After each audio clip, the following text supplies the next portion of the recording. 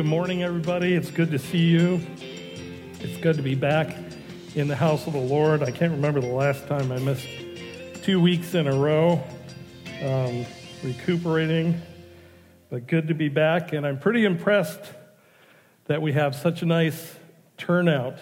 And it's a testimony to your love for the Lord that you battle your way through the monsoons and the winds to get here. I tell you, I'm driving in, and I felt like I was in that movie, Twister, tree branch, cow.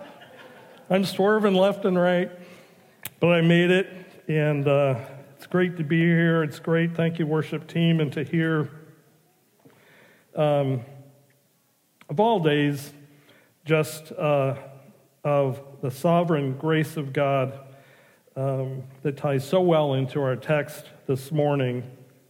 But before we get into that, I think I only have one announcement, and that is that we're having a fellowship meal immediately after the service today, and you don't need to know anything else other than bacon is involved. So it looks really good. It smells fantastic, and the guys have set up across the street, so no one's going to be sitting in the alley with their umbrella. We're going to go across the street afterwards and enjoy a meal together and just a great time of fellowship. So hope you can join us with that. My message this morning is from Acts 4:23 through 31. And I'm calling this message Boldness in the Sovereignty of God. Before I open up, let me open in a word of prayer. Father, as we come to you, we come to the sovereign God of all creation, as we're going to see here in this text.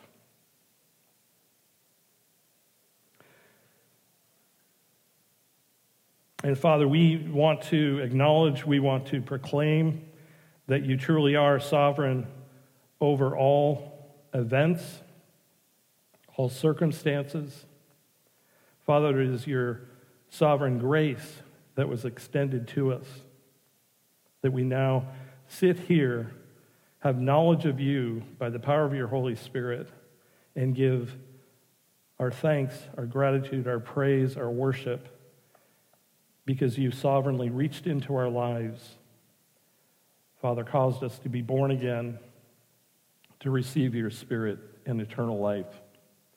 Father, as we look at this text today, I pray that you go before me, that you would give me clarity, help me to communicate well what these believers were experiencing at this time.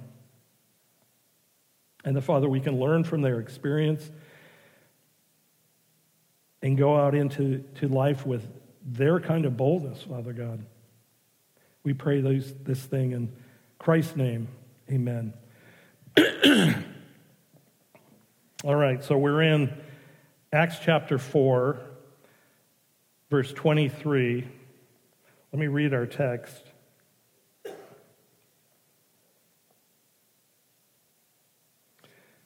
It says, when they were released, they went to their friends and reported what the chief priests and the elders had said to them. This is Peter and John.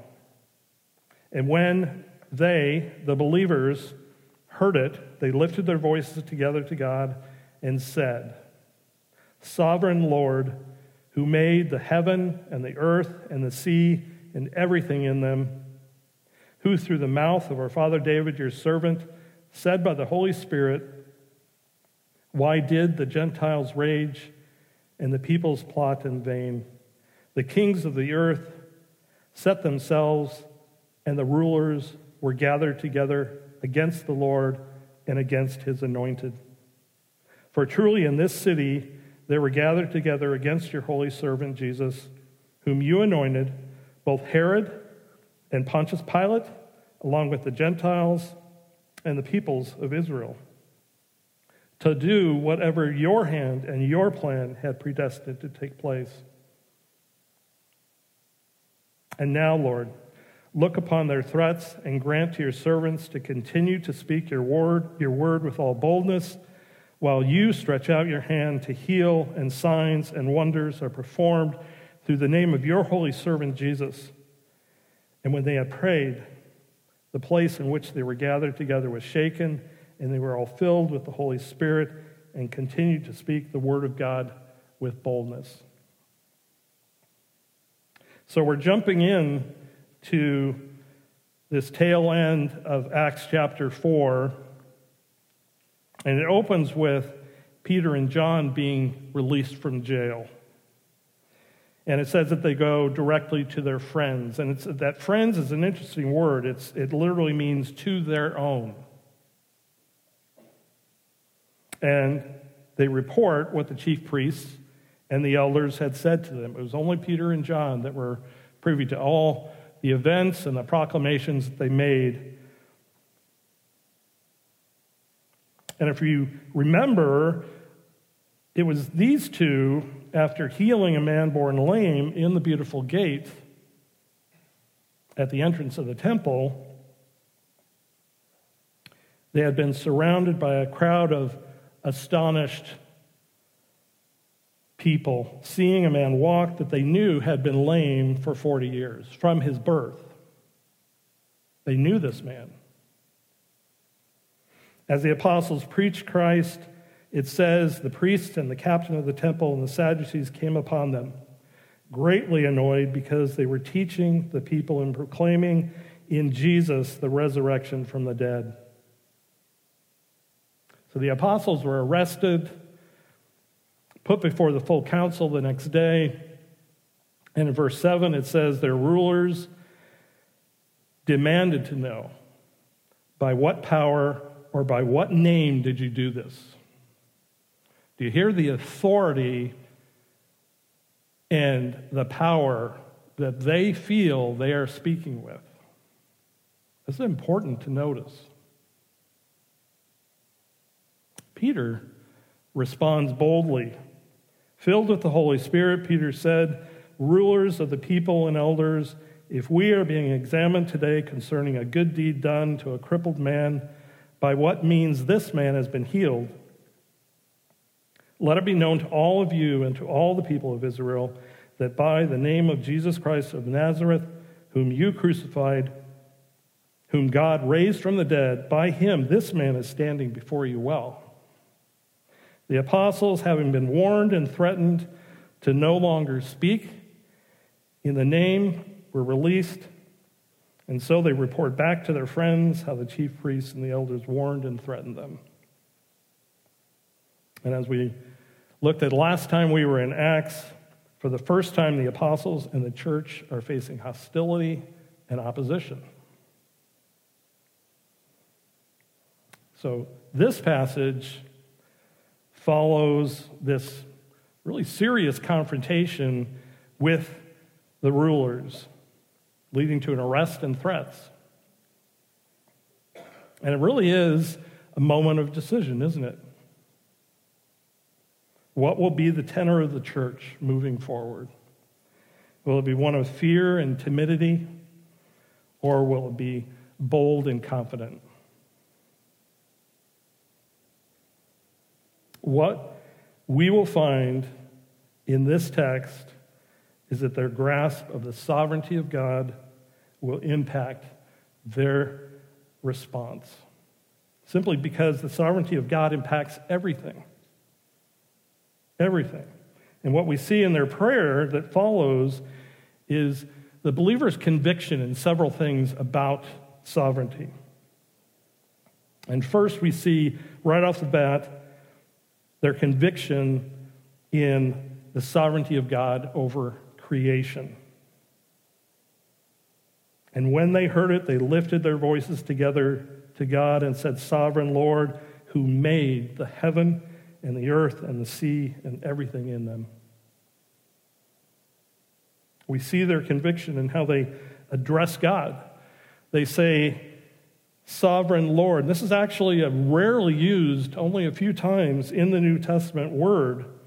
And the Greek word is actually despotos.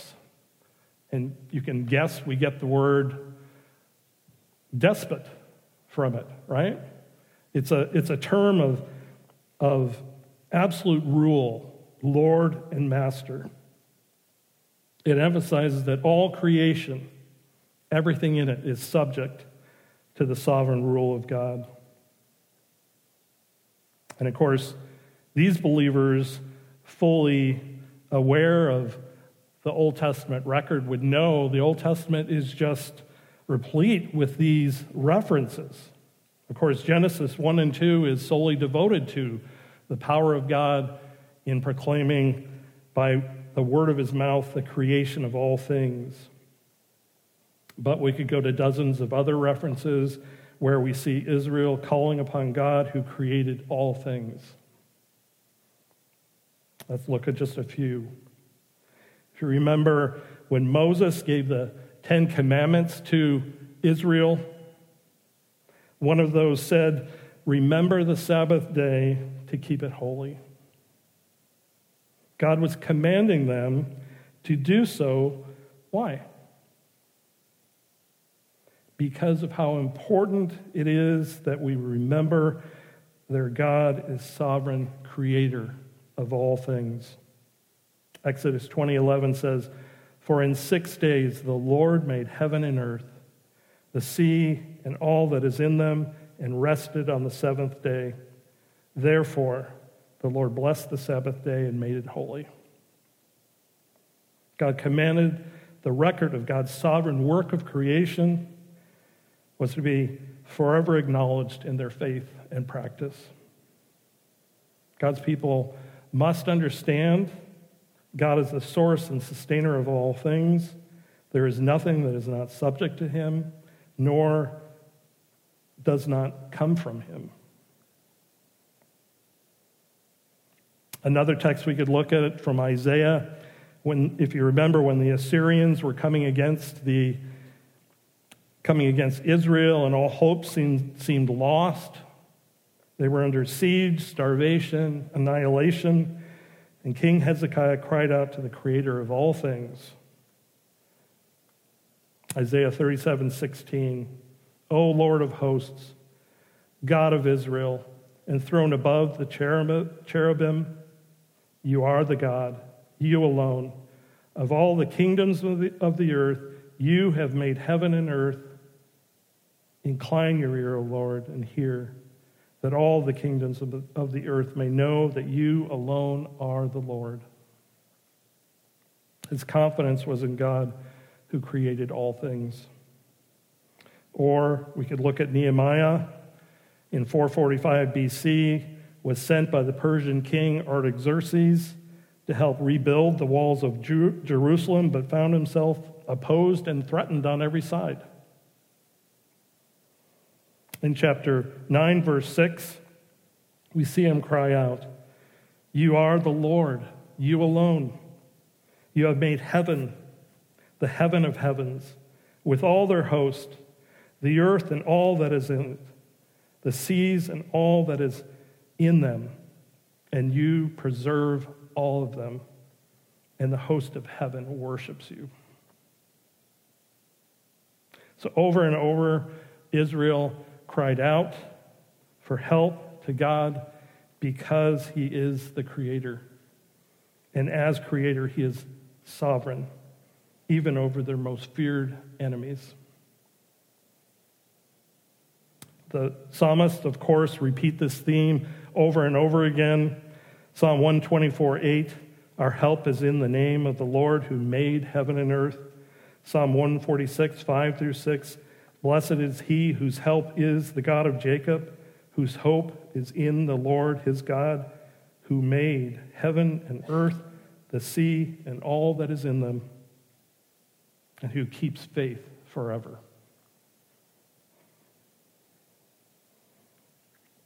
This is why it is so important to see the sovereignty of God throughout the biblical story.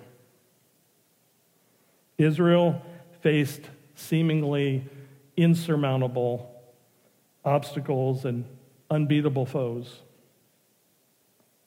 But they could say, "Whom shall we fear? Our God spoke the cosmos into being. He is our defense. And just like Israel, we can look with confidence to our sovereign Creator God and say, just like the writer of Hebrews, therefore let us be grateful for receiving a kingdom that cannot be shaken. And thus, let us offer to God acceptable worship with reverence and awe, for our God is a consuming fire. Well, in this scene in Acts, Peter and John and all the believers knew God was sovereign over creation.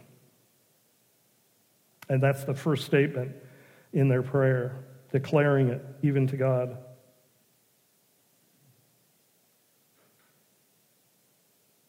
And even as they heard the warnings and the threats from their rulers, they knew God was also sovereign over the hostility of men. The believers knew that throughout history, whenever the kingdom of God had threatened the kingdom of man, the kings of the earth had futilely sought to defy God. In verse 25 and 26, the believers quote the prophetic words of Psalm 2, praying to God, who, through the mouth of our father David, your servant, said by the Holy Spirit, why did the Gentiles rage and the peoples plot in vain? The kings of the earth set themselves, and the rulers were gathered together against the Lord and against his anointed. I think it is clear that they saw their circumstances reflected in this psalm.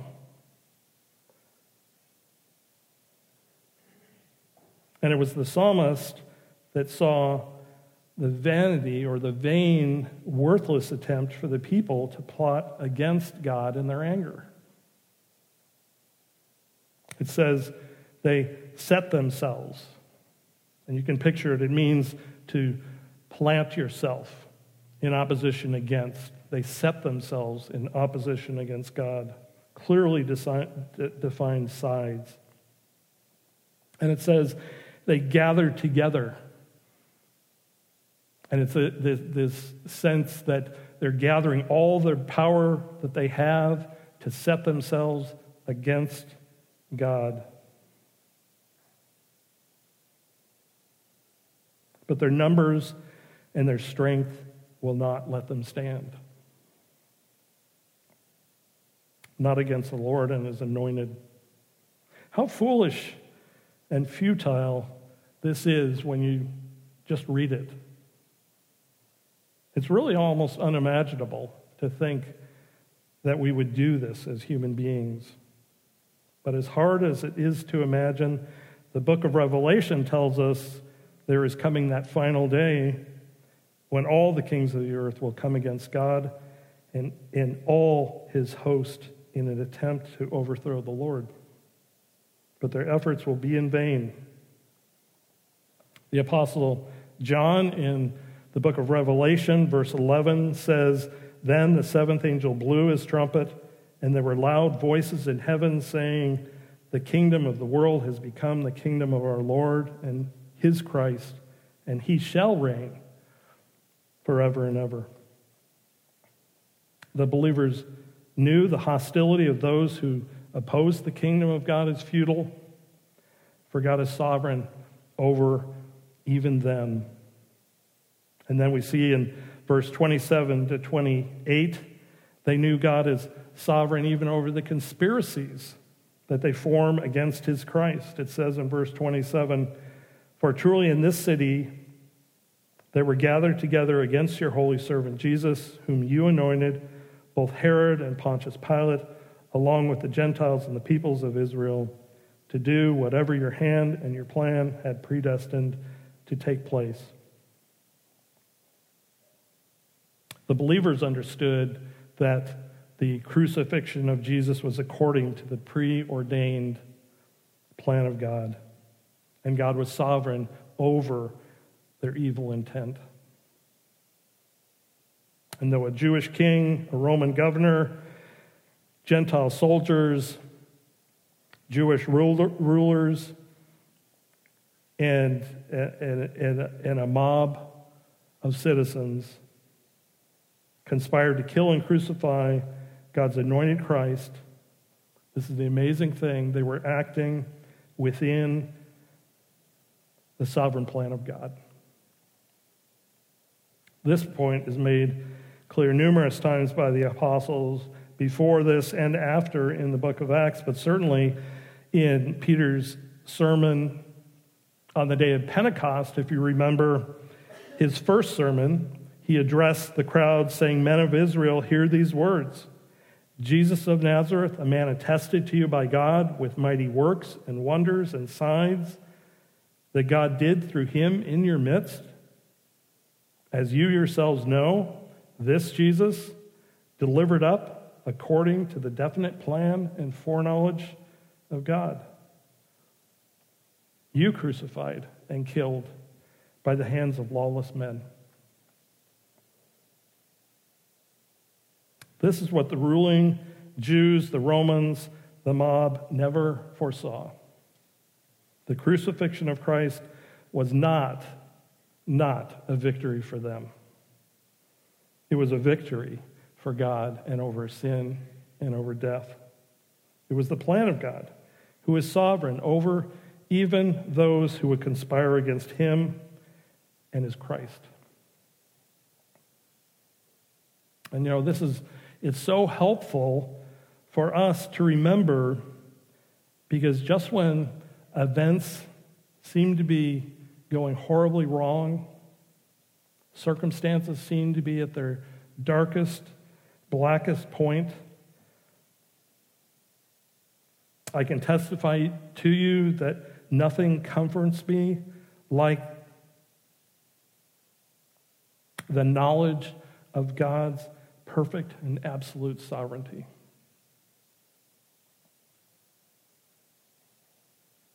I've long held Isaiah 46:10 is one of my favorite verses, declaring the end from the beginning and from ancient times things not yet done, saying, "My counsel shall stand, and I will accomplish all my purpose." And because we know that all God's plans for his people are for our good and his glory, we can rejoice in all circumstances. That's really an Old Testament way of saying what Paul says in Romans 28 and 29, that those verses we know so well. And we know that for those who love God, all things,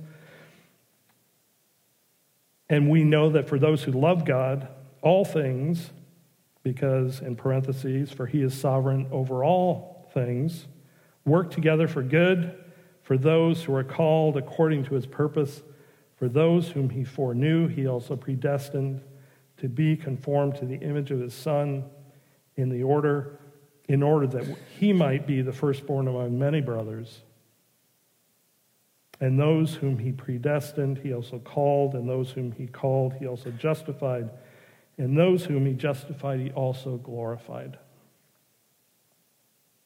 We all know Romans 28, don't we? But how often do we realize how saturated its promises are in the sovereignty of God? And finally, the believers knew the Holy Spirit is the sovereign God who fills, empowers, and emboldens the believer. Look at verse 29 and 30.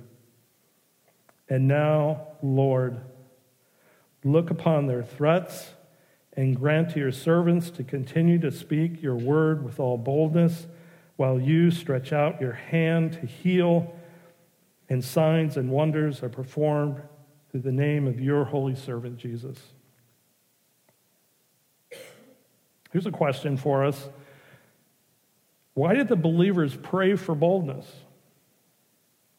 If they understood academically the sovereignty of God, why would you pray for boldness? Well, first, one thing that I think is extremely encouraging to remember is that they prayed for boldness because they understood God could grant boldness.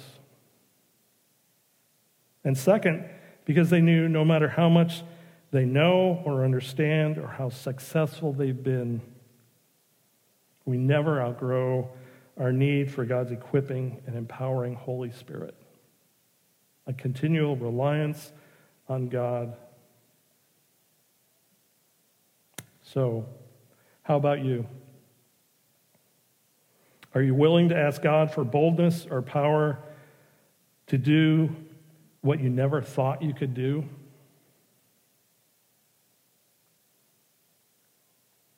A little bit of personal testimony. I can tell you, I never would have stepped into this pulpit if I was not convinced of the sovereignty of God, that He is adequate, even when I am absolutely not adequate. But we all face those choices, don't we? To face what we never thought we could face. And I love this picture, this imagery that's used, how the believers ask God to stretch out His hand. They see the extension of the power of God from heaven available to them. It's a picture of how God extends His sovereign power into our lives and into our ministries, really. He projects His power where He chooses to project His power, and it accomplishes what He wants to accomplish.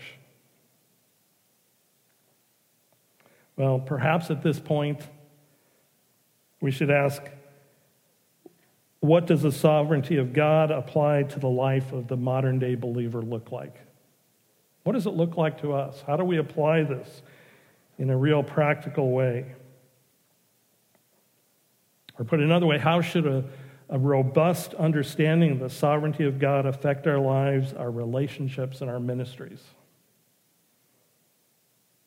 The answer to that is probably infinite. As infinite as the sovereignty of God itself.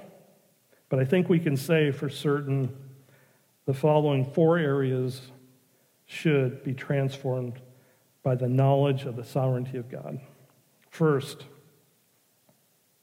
see the world through a biblical understanding of God as sovereign creator who is Lord and master over all things. In our culture, we are literally inundated by the message that there is no God. That's a myth. That's superstition.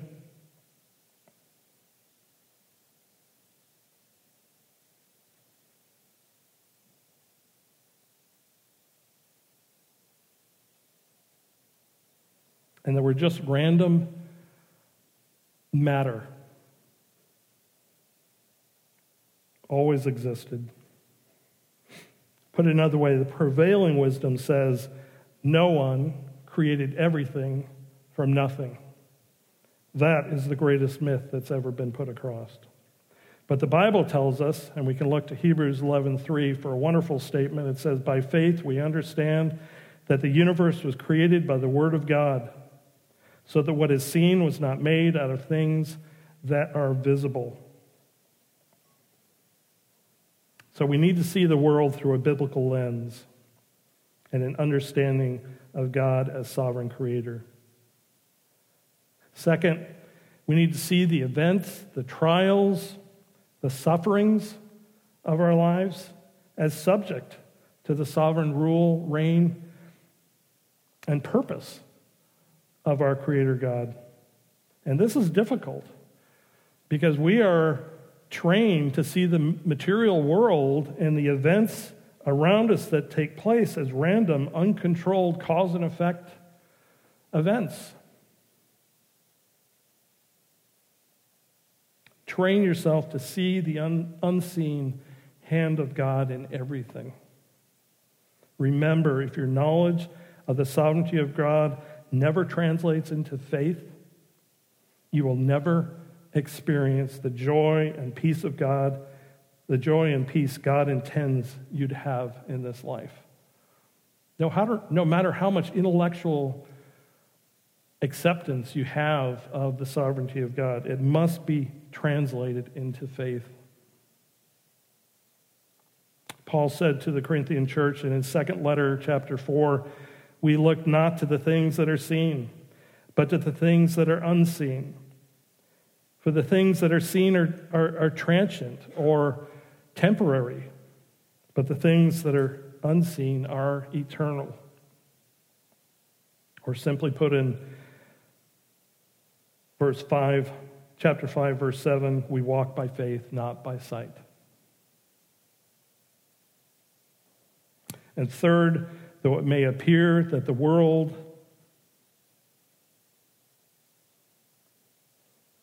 the world there are powers not subject to the sovereignty of God and do not submit themselves to the sovereignty of God, ultimately they will. The Bible tells us so. God will accomplish all his purposes and plans, and everything under heaven and earth will submit to the sovereignty of God. In Peter's second letter, he makes this really forebodingly clear, saying, "Scoffers will come in the last days with scoffing, following their sinful desires. They will say, 'Where is the promise of his coming?' For ever since the fathers fell asleep, all things continue as they were from the beginning of creation. For they deliberately overlook this fact, that the heavens existed long ago, and the earth was formed out of water and through water by the word of God, and that by means of these the world that then existed was deluged with water and perished. But by the same word, the heavens and the earth that now exist are stored up for fire, being kept until the day of judgment and destruction of the ungodly. But do not overlook this fact, beloved, that with the Lord 1 day is as 1,000 years, and 1,000 years as 1 day. The Lord is not slow to fulfill his promise, as some count slowness, but is patient towards you, not wishing that any should perish, but that all should reach repentance." A clear statement of God's sovereign grace for humanity. Fourth, and lastly, because everything we face is subject to the sovereign purpose and plan of God, we are free to leave the outcomes of those circumstances and events in the hands of God. Doesn't that give you just a sense of peace? They're in God's hands. Or put another way, resist making your job to fix everything that is wrong around you. That's really hard for some of us. I know it is for me. Resist making it your job to fix everything that is wrong around you, as if success or failure depends all on you. That's a big job. Let the knowledge of the sovereignty of God humble you enough to recognize you do not have that power. None of us do. And frankly, God did not intend us to have that power. So finally, why do we want boldness? And I'm going to leave you with this verse from Colossians chapter 1, verse 24. Paul says, "Now I rejoice in my sufferings for your sake, and in my flesh I am filling up what is lacking in Christ's afflictions for the sake of his body, that is, the church, of which I became a minister according to the stewardship from God that was given to me for you, to make the word of God fully known, the mystery hidden for ages and generations, but now revealed to the saints. To them God chose to make known how great among the Gentiles are the riches of the glory of this mystery, which is Christ in you, the hope of glory."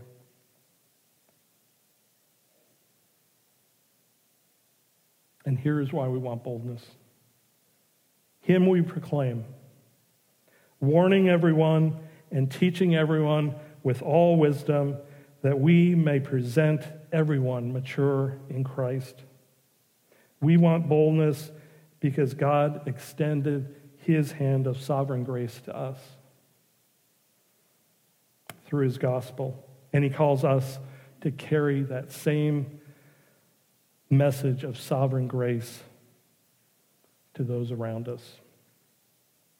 So my exhortation to you, to leave you with this morning, is act boldly. Be courageous. Our sovereign God goes before us. Practically speaking, obediently pursue your calling without fear of failure or consequence, knowing God is sovereign over all things, especially outcomes. Nurture. And this takes meditation, this takes thought, this takes spending quiet time alone with God. Nurture a view of God that is bigger than your circumstances and bigger than those who oppose him. And you know what? God will be glorified in that. Amen? Let's pray. Father God, sovereign creator, Lord of all things, in your grace, you extend mercy and patience at this time to a world so lost, unknowing how deeply in rebellion they are against their Creator. Father, we just thank you that in our own lives we have experienced so much grace, so much patience. Oh, Father, you have wiped away so much sin. And you did that by a sovereign act of grace, pouring out your Holy Spirit into our hearts. Father, and we know, and the believers here knew and prayed, for you to continue doing that work. You do not intend that work to stop with me or anyone else in this room. Your work continues. And Father, you have invited us to participate in that work and called us into some portion of the ministry to proclaim your gospel, to share your love, to extend grace to others. And Father, whenever we meet opposition or experience fear or uncertainty, Father, in those moments, we pray now that you would extend your hand, that you would grant us boldness, courage, and confidence in your sovereignty, Father God. We love you, Lord. We give you thanks. In Christ's name we pray. Amen.